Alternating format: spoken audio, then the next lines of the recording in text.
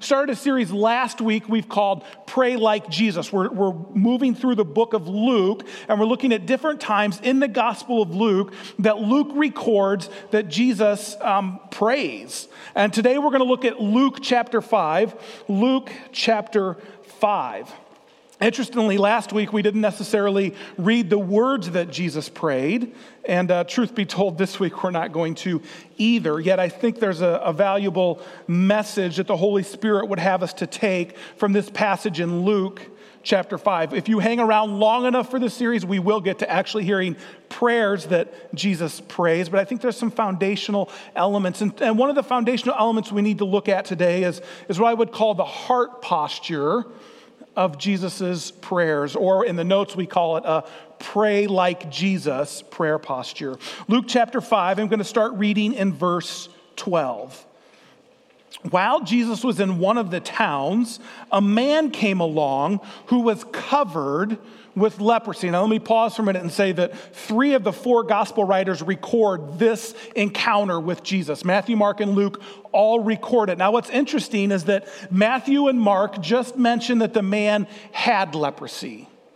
But Luke, we know, was a medical doctor, and so he gives us a little more detail that I think is helpful. He says that the man was, in the NIV, covered with leprosy, or maybe your translation has full of leprosy.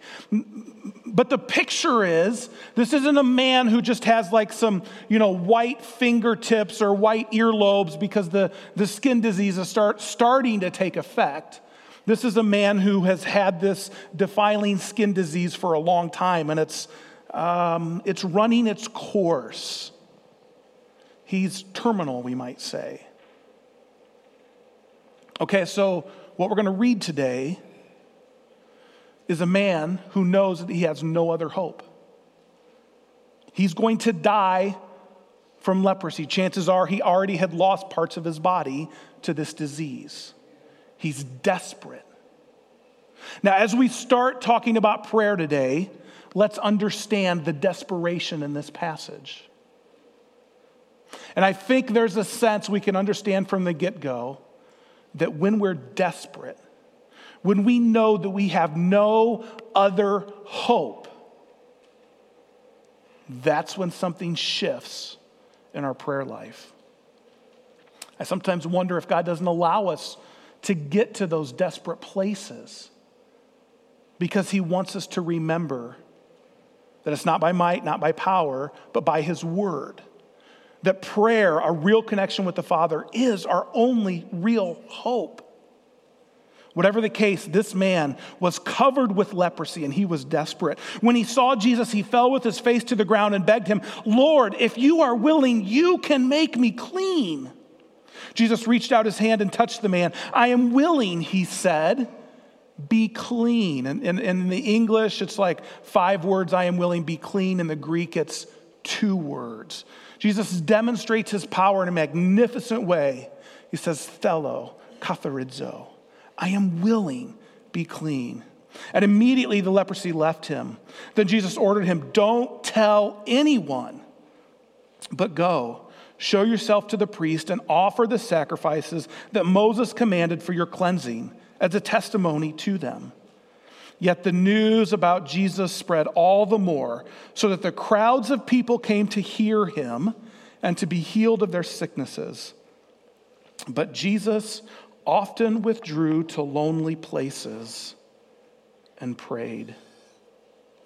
So we're doing this series called Pray Like Jesus, and if you're paying attention, you may be asking, so Pastor, why would you select this passage?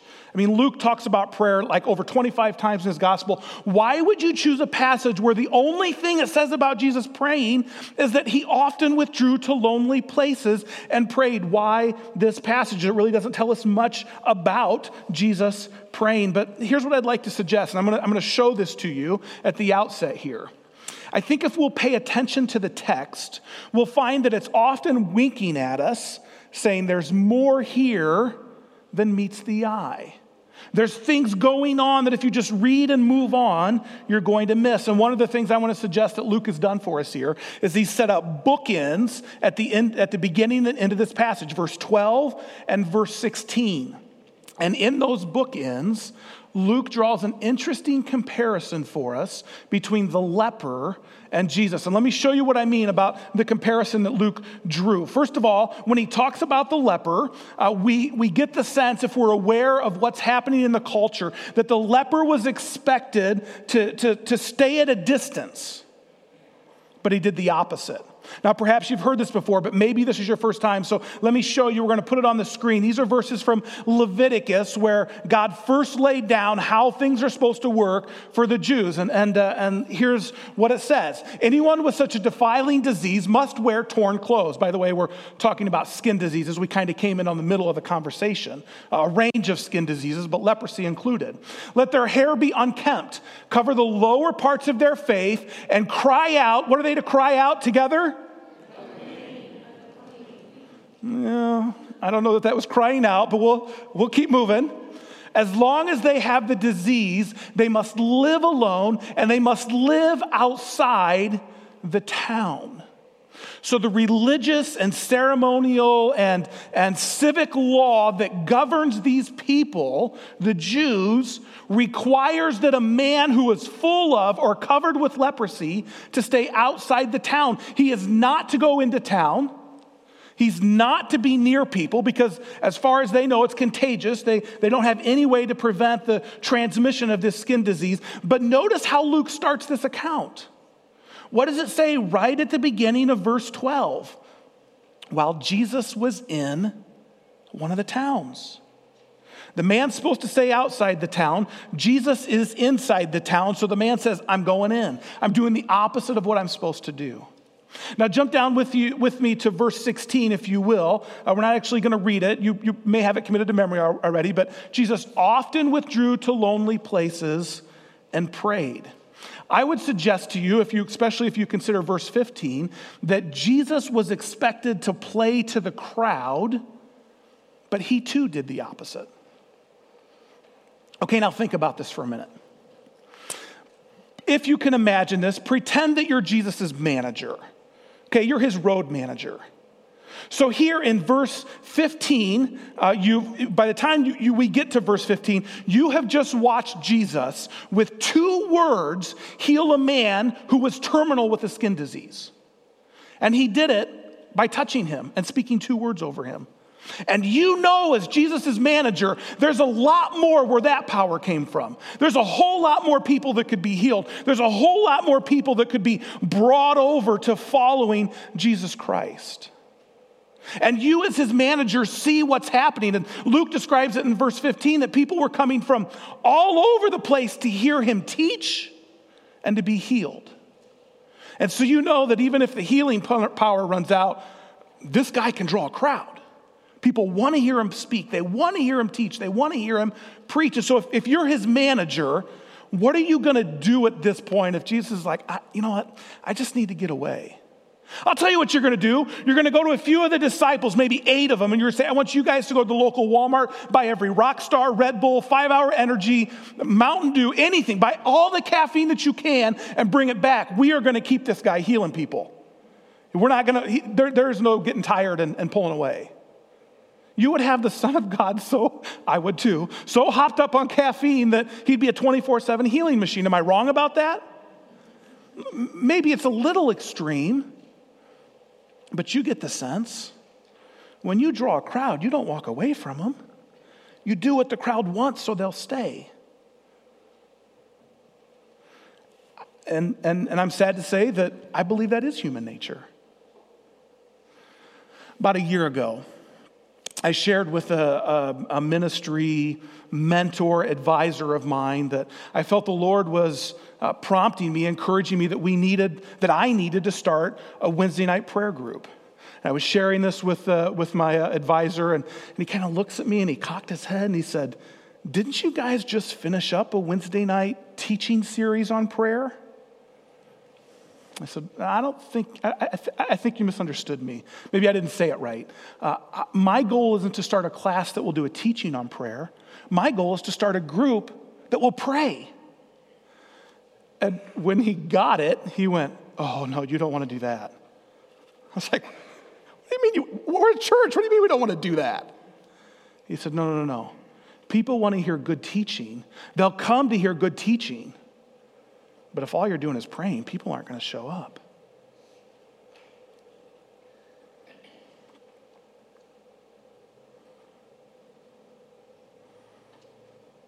Now, the hard part of that story isn't that a ministry advisor said that to me. It's that most of us, if we're to be honest, we know that he's right. We expect to draw a crowd. And to draw a crowd, you've got to do what the crowd wants. You've got to give the crowd what they're looking for. But notice again verse 16. But Jesus often withdrew to lonely places and prayed. You see, Jesus knew if he gave the crowd what they wanted, he couldn't give them what they needed. And in order to give the crowd what they needed, he had to withdraw. He had to get away. He had to spend time with his Father. One more comparison. Both of the men did the opposite of what they were supposed to do. And also I would say that the leper knew that his only hope of healing was to do what was ever necessary to get in front of Jesus. The leper knew that his only hope of dodging this death bullet from leprosy is if he could get in front of Jesus. And let's face it, he was right.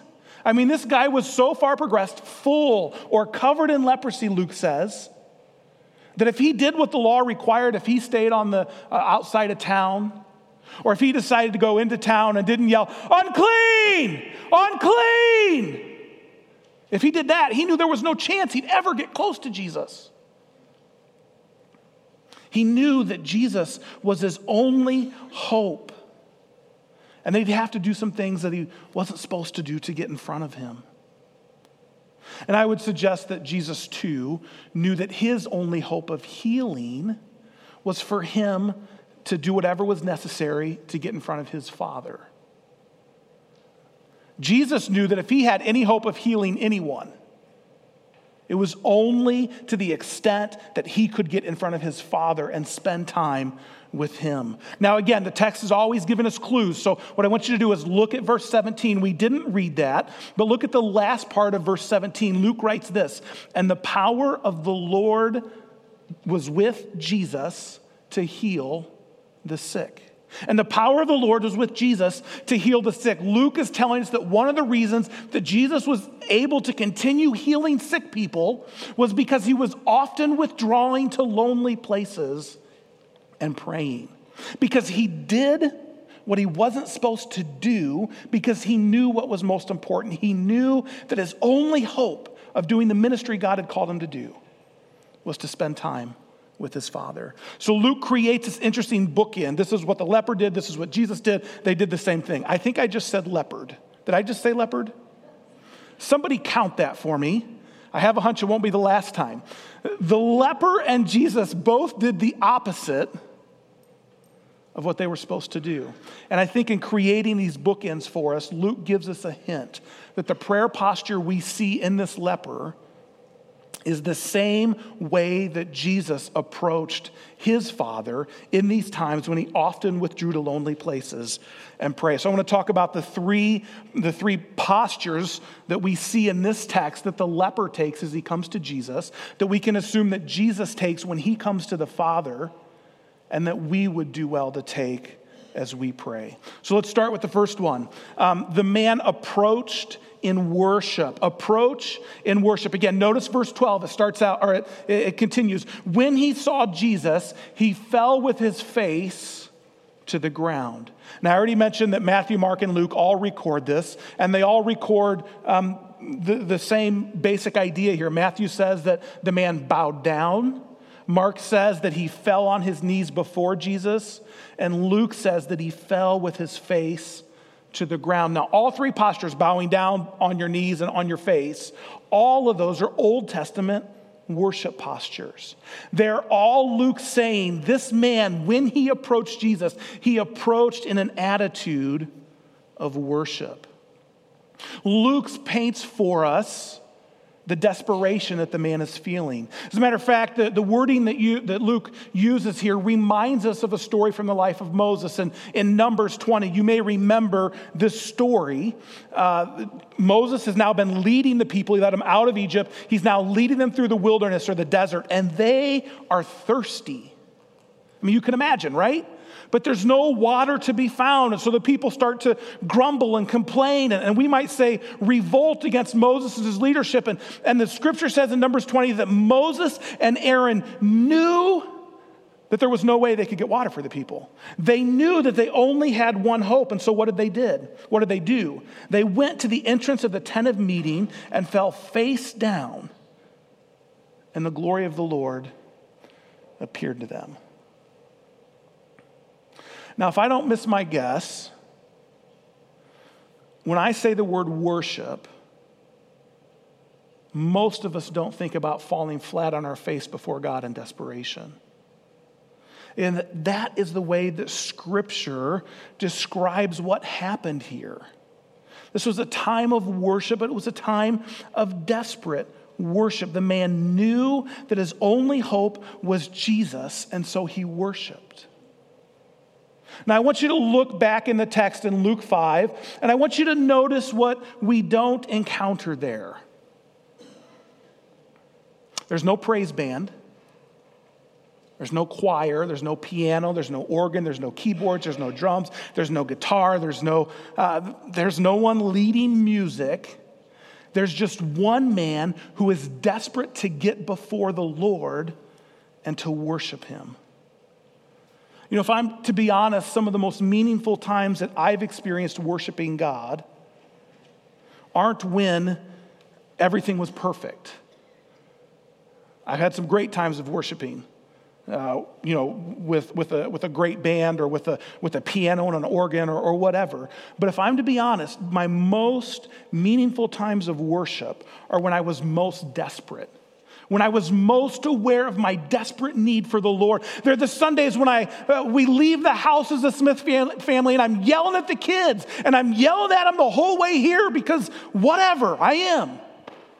They're the Sundays when I stand in worship and I look back over the week and I realize how much I struggled and failed with my pet sins and these sinful tendencies I have. They're the times when things looked bleak and hopeless. And I knew that I needed God now more than ever. You know what? In times like that, when the desperation is thick and we realize that Jesus is our only hope, I would hazard a guess that we could play Mary Had a Little Lamb in here and we would all worship intensely because we would know that that little lamb was our only hope and that's what we needed. It wasn't a specific external condition, but a heart condition that says, I'm desperate. I know that my only hope is God.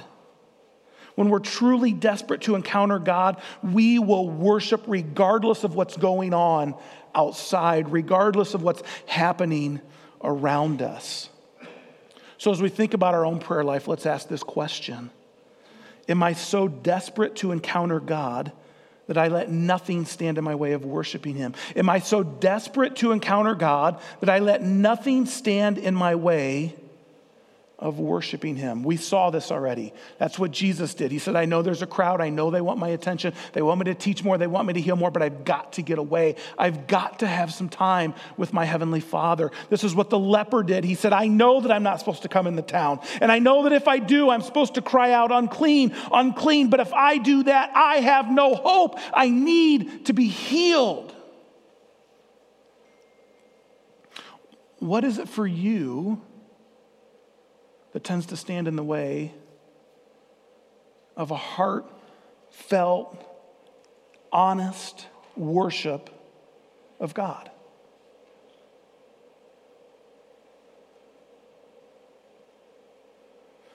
You probably don't have to think long.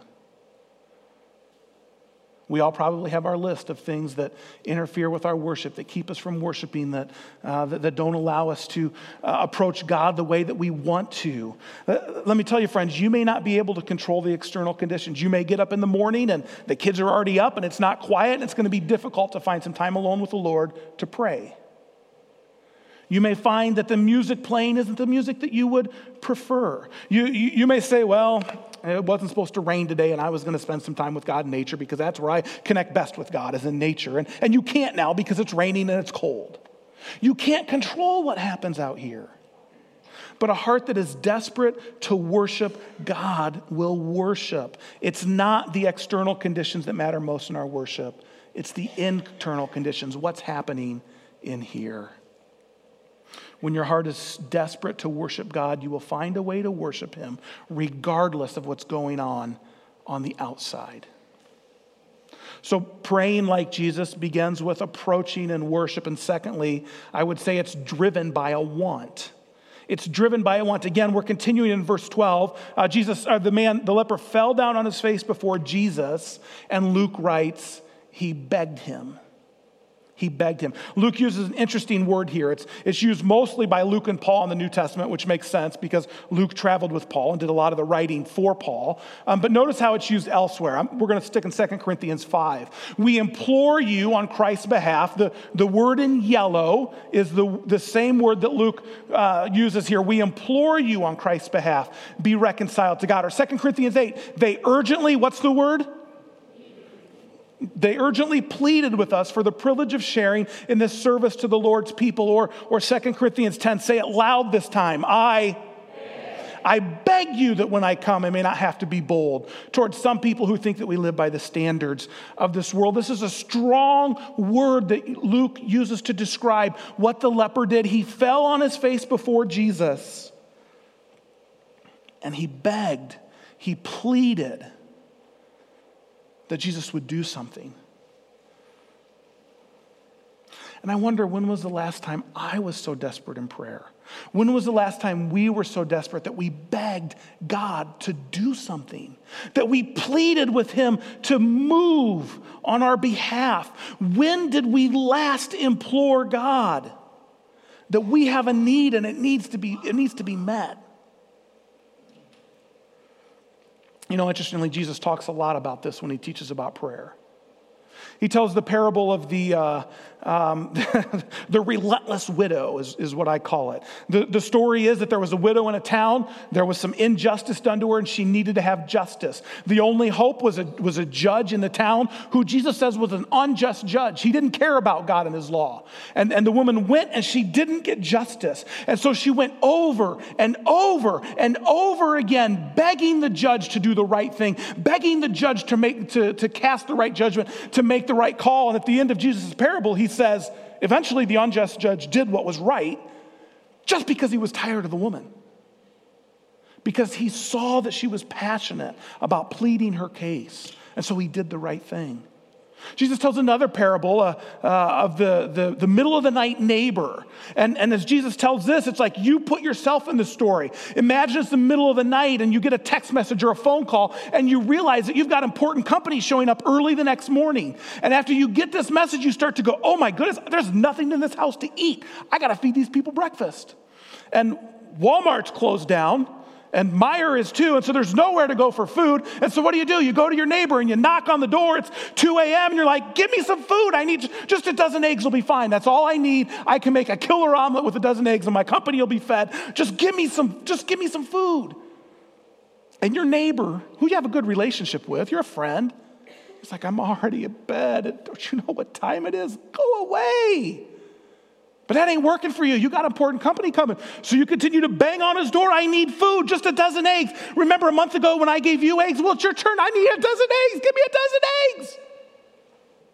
And here's what Jesus says. He says, not because of his friendship, even though he will not get up and give you the bread, I said eggs, but because of friendship, yet because of your shameless audacity, he will surely get up and give you as much as you need.